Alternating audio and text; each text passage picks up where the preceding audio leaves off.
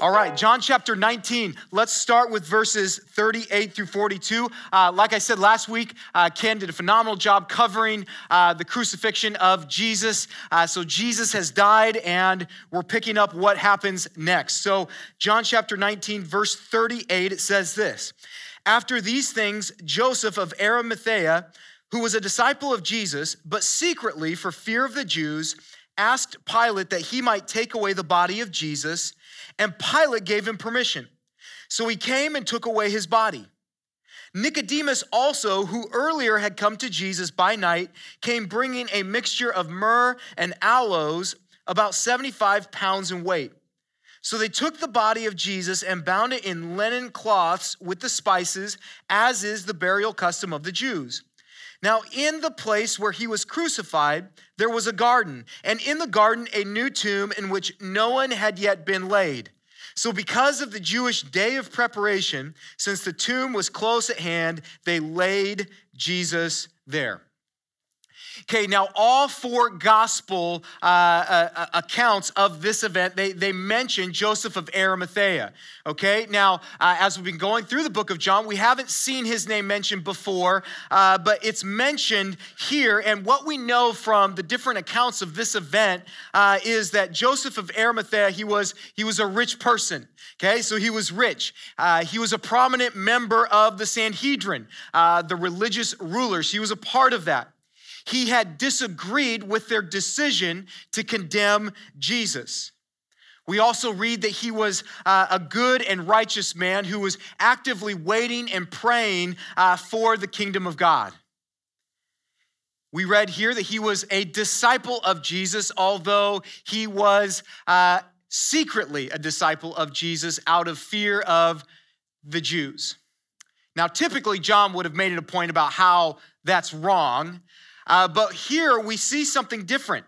We see he approaching Pilate and asking Pilate for Jesus' body. Pilate allows him to take it, and so Joseph takes Jesus' body and he begins to prepare it for burial. He's also assisted by some ladies and then also Nicodemus, who was another member of the Sanhedrin, who, as John indicates here, was the one who came to Jesus by night. Way back when, almost a year ago, in John chapter 3, we saw and looked at Nicodemus secretly meeting with Jesus at night.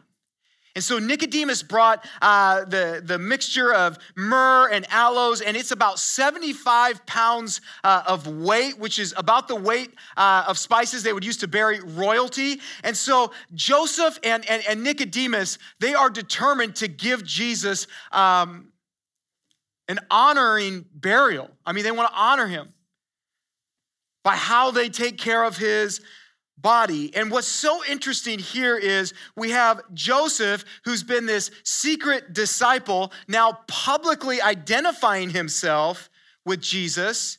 And then you have Nicodemus, who had secretly met with Jesus before, and now he's publicly identifying himself as a follower of Jesus. Now, at this point in time, there's obviously some major risk attached with associating yourself with Jesus, isn't there? I mean, he was just crucified, right? So it's not the time. In fact, the disciples were afraid. It's not the time to be going, I'm a Jesus follower, right? So what happened in these guys? What change took place? Right? Like what happened? You know what? I wish I could just tell you this is what happened. I don't know. I don't know what happened, but something happened.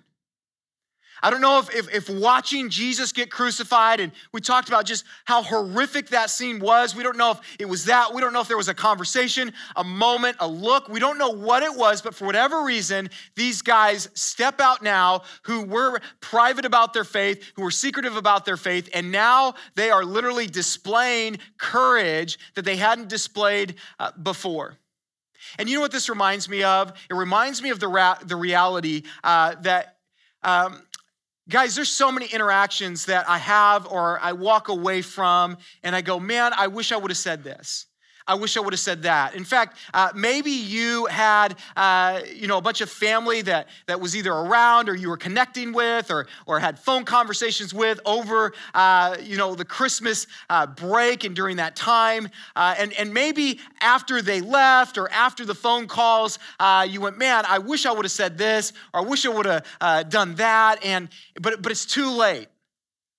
And I think a lot of times we beat ourselves up for what we didn't do or what we should have done. And what this reminds me of is it's never too late to take a step of courage. It's not. If you still have breath, you have the ability to take a stand for Jesus. You can still have that conversation. Yeah, you may look back and go, well, that was a better time. Okay, but it's not done yet. In fact, their moment of courage, we would say that's the wrong time. What are you doing? But we see that. And so it's never too late to be courageous about your faith. Now, they took Jesus' body and it says they bound it in linen wrappings with the spices, and that was the custom of the Jews at that time. And by doing this, they're also demonstrating that they're clearly not anticipating a resurrection, right? I mean, if he was gonna resurrect, they wouldn't have loaded his body with 75 pounds of spices and wrapped him up, would they have? Okay, so nobody's anticipating or expecting a resurrection at this point. The place that they were at where Jesus was crucified, it says here in John's account that there was a garden right there. And in that garden, there was a tomb that no one had been laid in yet. And Matthew tells us that was actually Joseph's own tomb.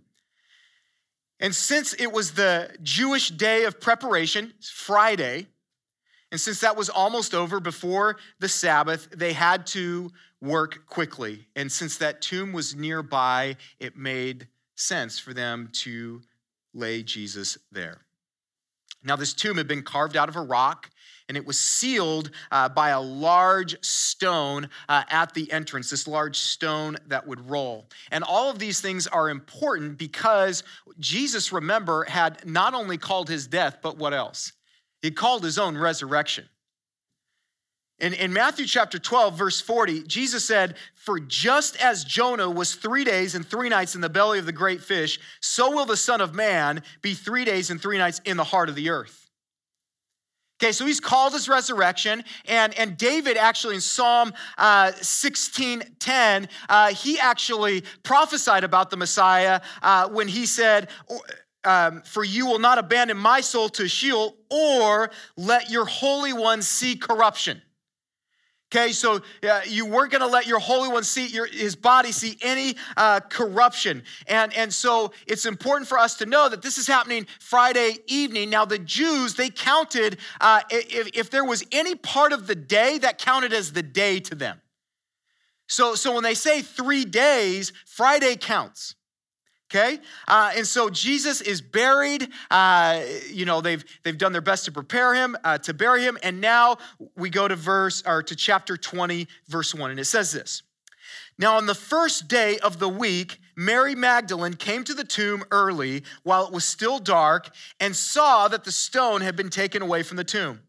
So she ran and went to Simon Peter and the other disciple, the one whom Jesus loved, and said to them, 'They have taken the Lord out of the tomb, and we do not know where they have laid him.' So Peter went out with the other disciple, and they were going toward the tomb. Both of them were running together, but the other disciple outran Peter and reached the tomb first. And stooping to look in, he saw the linen cloths lying there, but he did not go in. Then Simon Peter came, following him, and went into the tomb. He saw the linen cloths lying there, and the face cloth which had been on Jesus' head, not lying with the linen cloths, but folded up in a place by itself. Then the other disciple, who had reached the tomb first, also went in, and he saw and believed. For as yet they did not understand the scripture, that he must rise from the dead. Then the disciples went back to their homes."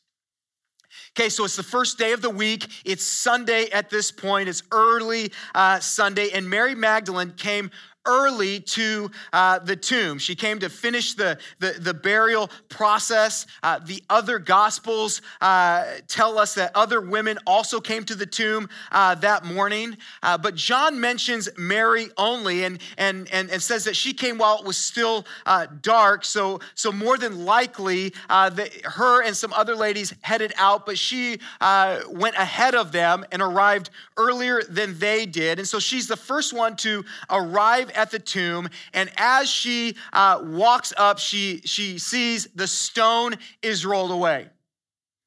The stone is rolled away. Now, her fear is what? Her fear is that some robbers have come and stolen the body,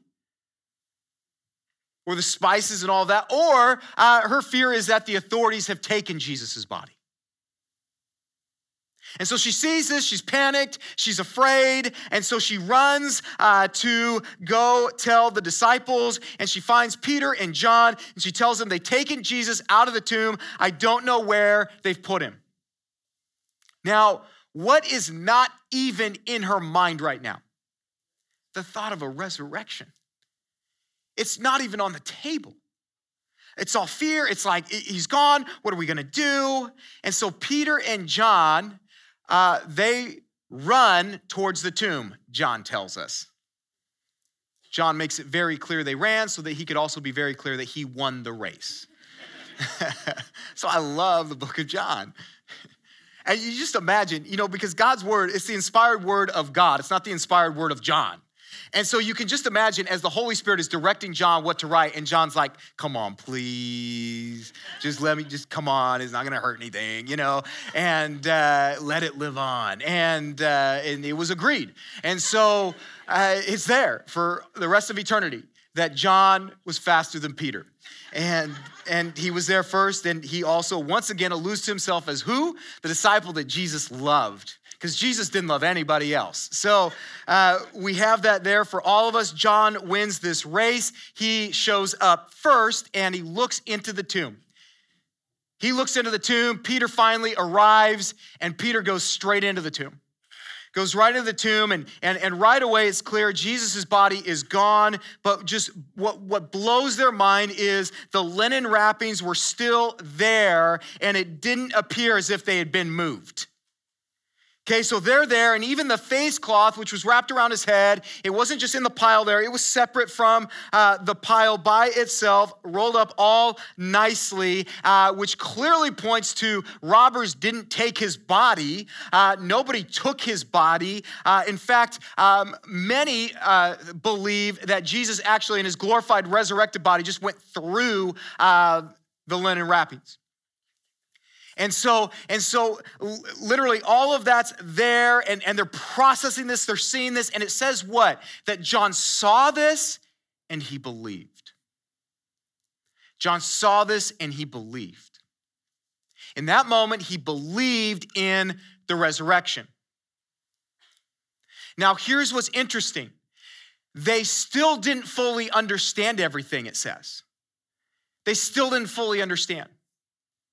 And so here's what's really important about this. You guys, you can arrive at belief before you understand everything. Sometimes our desire to understand everything holds us back from what we believe to be true. Okay, there's so many people that I've met with over the years that have literally said, I believe that, but I don't understand all of this, so I'm not gonna make this decision. And guys, I'm gonna tell you right now, man, I've been studying this for a long time. There is so much that I don't understand. So much.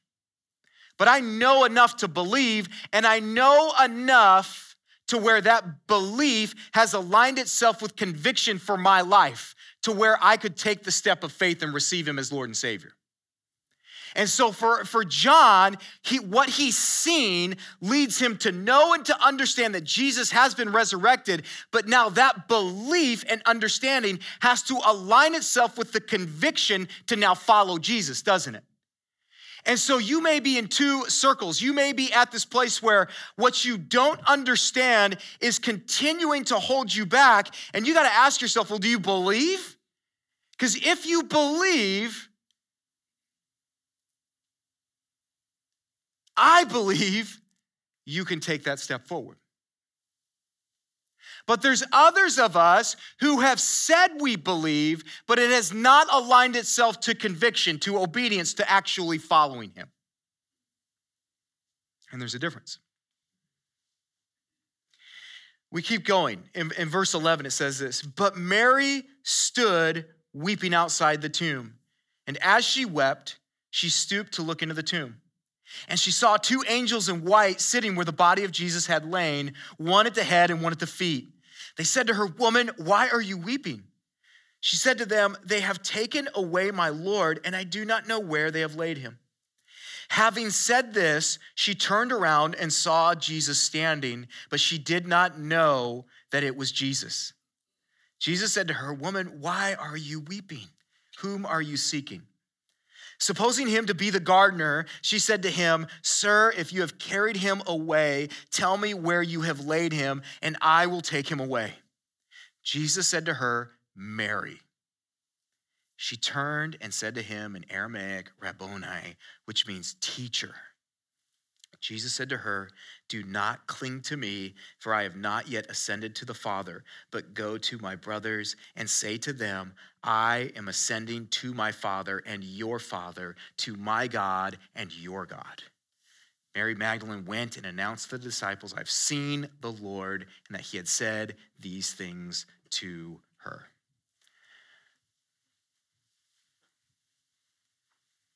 Just reading that just gets me excited. Mary's returned to the tomb. She's there, and she's just weeping. She's outside of it. She can't understand why. Where is he? They've taken him. And she's just, finally, as she's weeping, curiosity gets the best of her, and she looks in. As she looks in, there's two angels there, and she doesn't recognize them as angels. And they ask, why are you weeping? You should be rejoicing, right? Why are you weeping? And she tells them, they've taken my Lord. I don't know where they've taken him. And so she turns around, and Jesus is there now. Jesus is there, but she doesn't recognize that it's Jesus. In fact, she thinks it's the gardener. And Jesus asks her, he says, hey, why are you weeping? She tells him the same thing, and then she says, listen, you're the gardener. Tell me where you've taken him. Where is he? Just, if you'll tell me where you took him, that would be great, because then I can give him a proper burial. I can honor him, so please help me finish the process. Tell me where he's at. And then Jesus says, Mary. Oh, if there's a moment that I wish I could be at. He says, Mary. Just says her name, and immediately she recognizes it's him. And she says in Aramaic, Rabboni, which means teacher. Teacher, a term of endearment. And overwhelmed with emotion, she just clings to Jesus. And Jesus says, hey, stop clinging to me right now. I have not yet ascended to the Father. And then he told her to go and tell the disciples of his coming ascension. And here's what's so powerful. For the first time, Jesus calls the disciples what? His brothers. Did you catch that? See, after Jesus rises from the dead, the position of his disciples is forever changed. See, they're no longer cut off from a perfect and holy God. They're no longer enemies. They're no longer dead in their sins. He had just paid for their sins, and his sacrifice had been accepted by God so that they could be forgiven. See, the fact that Jesus rose from the dead is proof that God accepted Jesus' sacrifice. And so it's through his work of redemption on the cross and the resurrection that those who believe in him are now adopted as God's sons and daughters, their family. which is also why Jesus referred to my Father as your Father, and my God is your God. This is the only time Jesus refers to God as the disciples' father. It reminds me of Romans 8:15, where Paul says, for you did not receive the spirit of slavery to fall back into fear, but you have received the spirit of adoption as sons, by whom we cry, Abba, Father. And included with our position as children of God, because it wasn't just like, oh man, the disciples, guys, this is us now. This is us as Jesus followers. If we place our faith and hope and trust in him, we're no longer just followers, we are family. And included with this position as children of God are a whole bunch of promises. Just a few of the promises. There is a promise of heavenly inheritance. Okay, the immeasurable riches of God are ours eternally. Some of you are like, I wonder what my inheritance looks like. Okay, man, forget that. I forgot mine a long time ago. My dad's a pastor. Ain't nothing coming here, okay? But literally, we're caught up in that. And you guys, in fact, 1 Peter chapter 1, 3 and 4, it says, blessed be the God and Father of our Lord Jesus Christ. According to his great mercy, he has caused us to be born again to a living hope through the resurrection of Jesus Christ from the dead, to an inheritance that is imperishable, undefiled, and unfading, kept in heaven for you. Whew. So there you go. All right, so part of this, being adopted into his forever family, is his kind of an inheritance, okay? What also comes with this is what? Unconditional love. Romans chapter 8, 38 and 39, he says, for I am sure that neither death nor life, nor angels, nor rulers, nor things present, nor things to come, nor powers, nor height, nor depth, nor anything else in all creation will be able to separate us from the love of God in Christ Jesus our Lord. Was he clear enough for you? Right? There's absolutely nothing that anyone has said or done that you've said or you've done. There's absolutely nothing that's been done to you. There's literally nothing on this planet that could separate you from the love of God. So stop separating yourself. That's part of your inheritance as a Jesus follower, if you've made that decision, is the unconditional love of God. You guys, man, I try to love people unconditionally, but guess what? I fail. Over and over and over again, I fail. I fail at that. Because people disappoint, don't they? And I disappoint myself. And so I can't do that, you guys, but a perfect and holy God is saying, I've adopted you into my family, and I'm gonna love you unconditionally. The promise of acceptance. Oh. And this is a different kind of acceptance. This is an acceptance not because of what we've done, but because of what Jesus accomplished. And so when we talk about the acceptance that we can have confidence with, our confidence of acceptance, it doesn't rest on us, but it rests on Jesus. See, our validation doesn't come from other people. It comes from what Jesus says about our new identity. See, so often we will base our acceptance off of how we feel we're doing, don't we? Well, he'll only accept me if I do this and this. I clearly didn't do that. I've clearly just disqualified myself from receiving that, from being accepted, because God, you would never accept someone like me who's done something like that. You would never accept someone like me who's continued to play this game but not been genuine. There's no way you could accept me who's got this in my background, who's done this. There's just no way. And so we treat ourselves like that, and we literally bury ourselves into this place that's not even true. It's not even true because your acceptance was never about you. It was never about your worthiness. And so take that off. And then here's the other thing. Some of you are literally projecting onto other people that their acceptance is at risk by how they're acting, by their mistake, by a decision. And here we are, brothers and sisters, one father, and we're trying to be father now.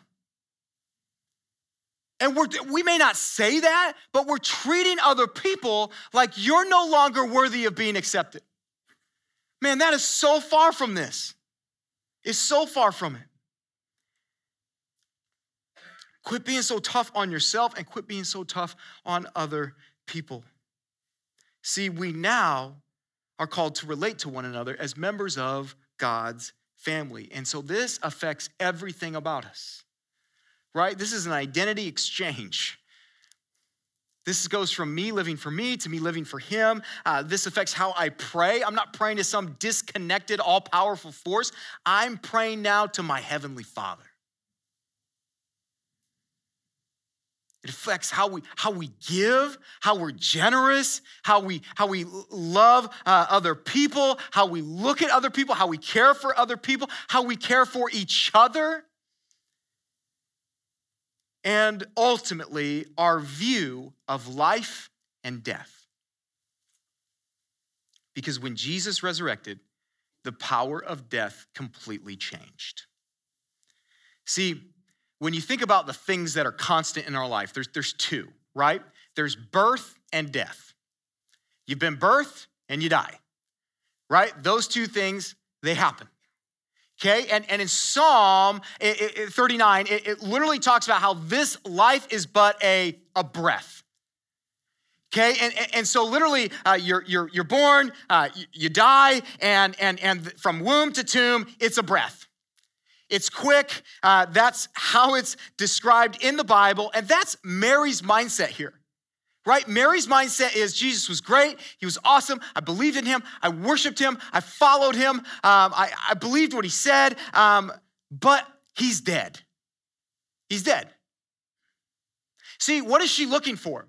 She's looking for Jesus's body. But upon finding the body gone, her report to the disciples is, I didn't see his body, right? His body's gone. Guys, I didn't see his body. But look what she says in verse 18. She doesn't say, I have now seen the Lord's body. What does she say? I have seen the Lord. Jesus conquered death. Conquered death. See, before the resurrection, people walked around wondering when death was going to strike, right? I know it's happening. I'll do everything I can to avoid it. When am I going to get hit by death? But Jesus disarmed death. He showed us what awaits those who are his once they pass on from this life. I love how the writer of Hebrews put it in Hebrews chapter 2, 14 and 15. It says, since therefore the children share in flesh and blood, he himself likewise partook of the same things, that through death he might destroy the one who has the power of death, that is the devil, and deliver all those who through fear of death were subject to lifelong slavery. That's so good. You guys, the fear of death is lifelong slavery without Jesus. It will enslave everything about you. And here's what's tough. I'm seeing not just people that know nothing about Jesus in this camp now. I'm seeing a lot of us who claim the name of Christ also in this spot, to where literally we don't want to face it, and we'll do anything we can to avoid it, right? I mean, how many of us have anti-aging products in our house? Right? I get it. I get it. My wife used to pluck my grays, and now it's unpluckable. It's like, it's happening. All these things are happening, right? And some of you are like, you don't even know. Like, I don't, okay? I'm getting there, right? But here's the reality. It's happening. And we're doing everything we can to what? To figure out how to avoid that coming, right? To the point where, how do I guard, protect myself, my family from anything like that, to the other extreme, which is what? Well, it's real, it's gonna happen, and so I'm just gonna party, right? So you have two extremes. And that's always been the case. There's been the extreme of I'm afraid of everything because death is it, or I'm going to do everything I can. I'm going to do the Solomon thing because death is it, right? And so you see these two postures, but ultimately they both are slavery from this thought of death, aren't they? It's both of them are motivated from death, a fear of dying. But here is the reality. The fear of death, if we don't understand and know what Jesus did and receive what he did, that fear of death, it will handcuff all of your goals, your hopes, and dreams, and it will handcuff them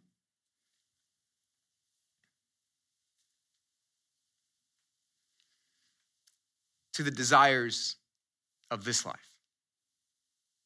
All your hopes, your dreams, your goals, your desires, they will be all about this life because this is all you have. So if I'm living out of fear of death, that's motivating every decision I make. It's motivating how I parent. It's motivating how I love my wife. It's motivating what I do with my money. It's motivating my calendar. It's motivating my occupation. It dominates everything. And all of my desires, aspirations, if that's what's dominating me, they're all gonna be about what? They're all gonna be about here and now because this is it for me. That's why, man, I totally relate to anybody who's paralyzed by fear because guess what? If I didn't know Jesus as my Lord and Savior right now, I don't know how I would be responding to everything. I don't. I tell you one, if this is it for me, I don't know. Man, I hope I'm not on this extreme, I hope I'm not. I don't know, but man, I'll tell you what, if I didn't know Jesus, I would be paralyzed in fear right now. And I'll tell you what else I would be doing. I would be holding on to everything I could because this is it. Guys, if Jesus didn't conquer death, we might as well just go crazy, right? We might as well just whatever. We might as well because this is it. But we can now live for the next life because of the resurrection. We can now live for eternity because this is temporary. See, what's so beautiful about this, and we have to remember this, is we are not bystanders of the resurrection. We are participants in Jesus' resurrection. So our priorities and our worldview should reflect that. Colossians chapter 3, verses 1 and 2, it says, if then you have been raised with Christ, seek the things that are above, where Christ is, seated at the right hand of God. Set your mind on things that are above, not on things that are on earth. Okay, so as Christians, if I call myself a Christian, there's a resurrection perspective we should have in this world. Amen? Everything should be viewed out of that. Out of Christ's resurrection and how through his resurrection, he's resurrected us from that former life, from that slavery to death. He's resurrected us out of that. So I should have a new view. I should be walking with a living hope to what he's called me to do, which is not going to be focused on the seen, but the unseen.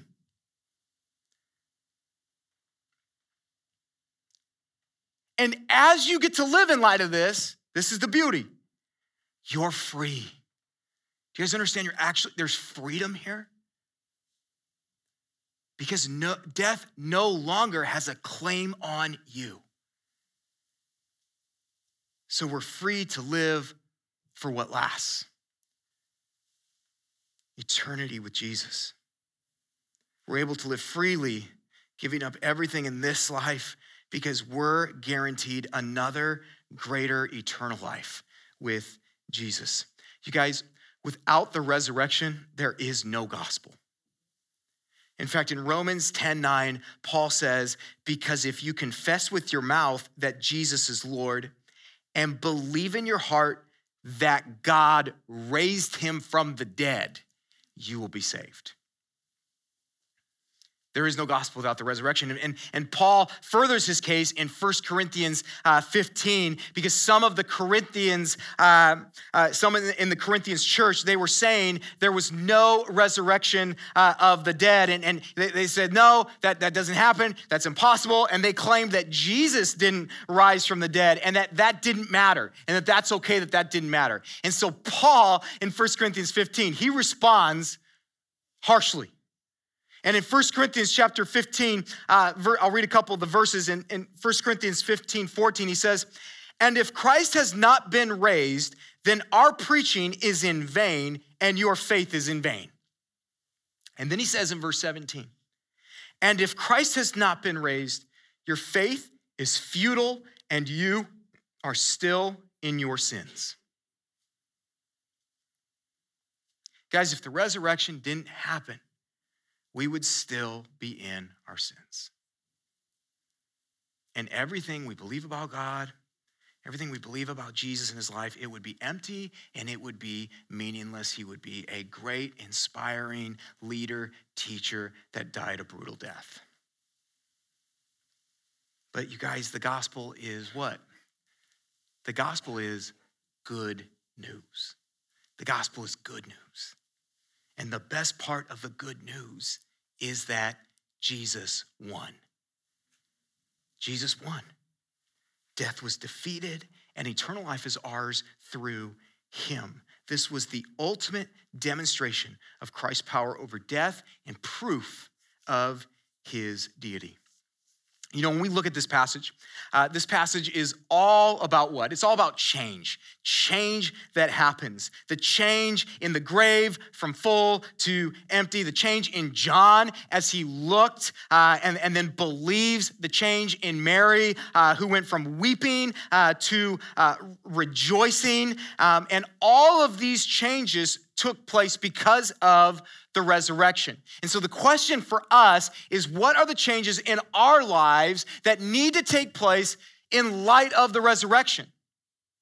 For some of us, we need to ask, what are the changes that need to be made? And for some of us, we got to ask, have there ever been changes made?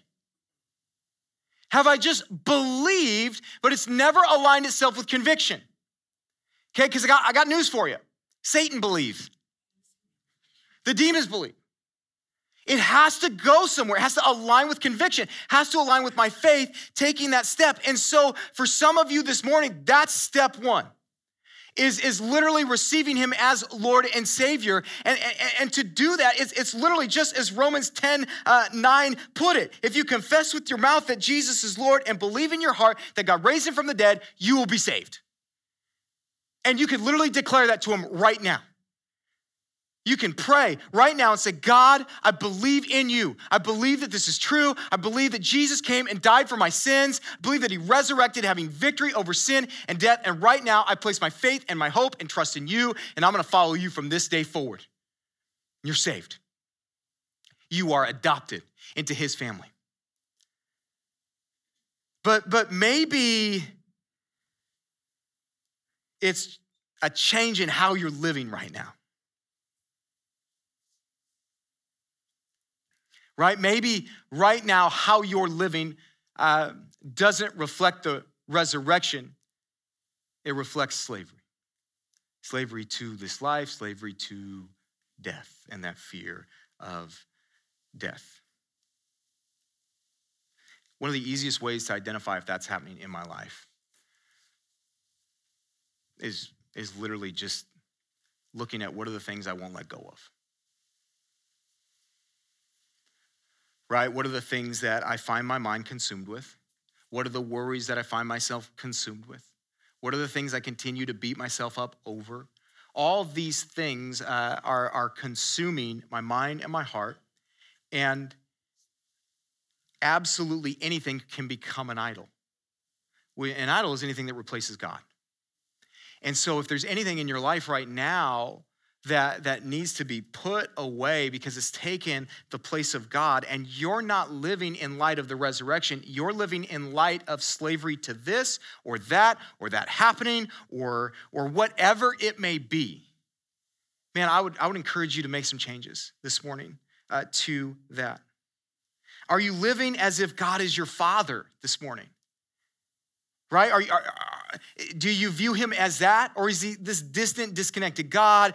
Is he this attachment to prayers that you believe you're supposed to pray? Or is he actually your father, your perfect heavenly father? He's not a father like I am to my kids, because guess what? Man, I struggle, I make mistakes, and some of you, man, you've had fathers that were anything but good, righteous, godly, and all of that. Well, he is the perfect father who loves you unconditionally. Is that a reality for you? And then second, how are you treating each other? Are we living this out in how we treat each other as brothers and sisters? Is that clear? And guys, ultimately, it just comes back down to, is my life prioritizing the here and now or the eternity? What is it? Is what's filling my mind and my heart the here and the now or the eternity? Is it going to be about me or is it going to be about he? And that's ultimately the end of this. But guys, victory has been won for you. It demands a response, doesn't it? It's here, and you have the opportunity to live that out, to receive that, and be forever changed. Let's live like this is true. Let's wake up daily with the reality that the resurrection is real, and it's transformed my life. Amen. Let's pray.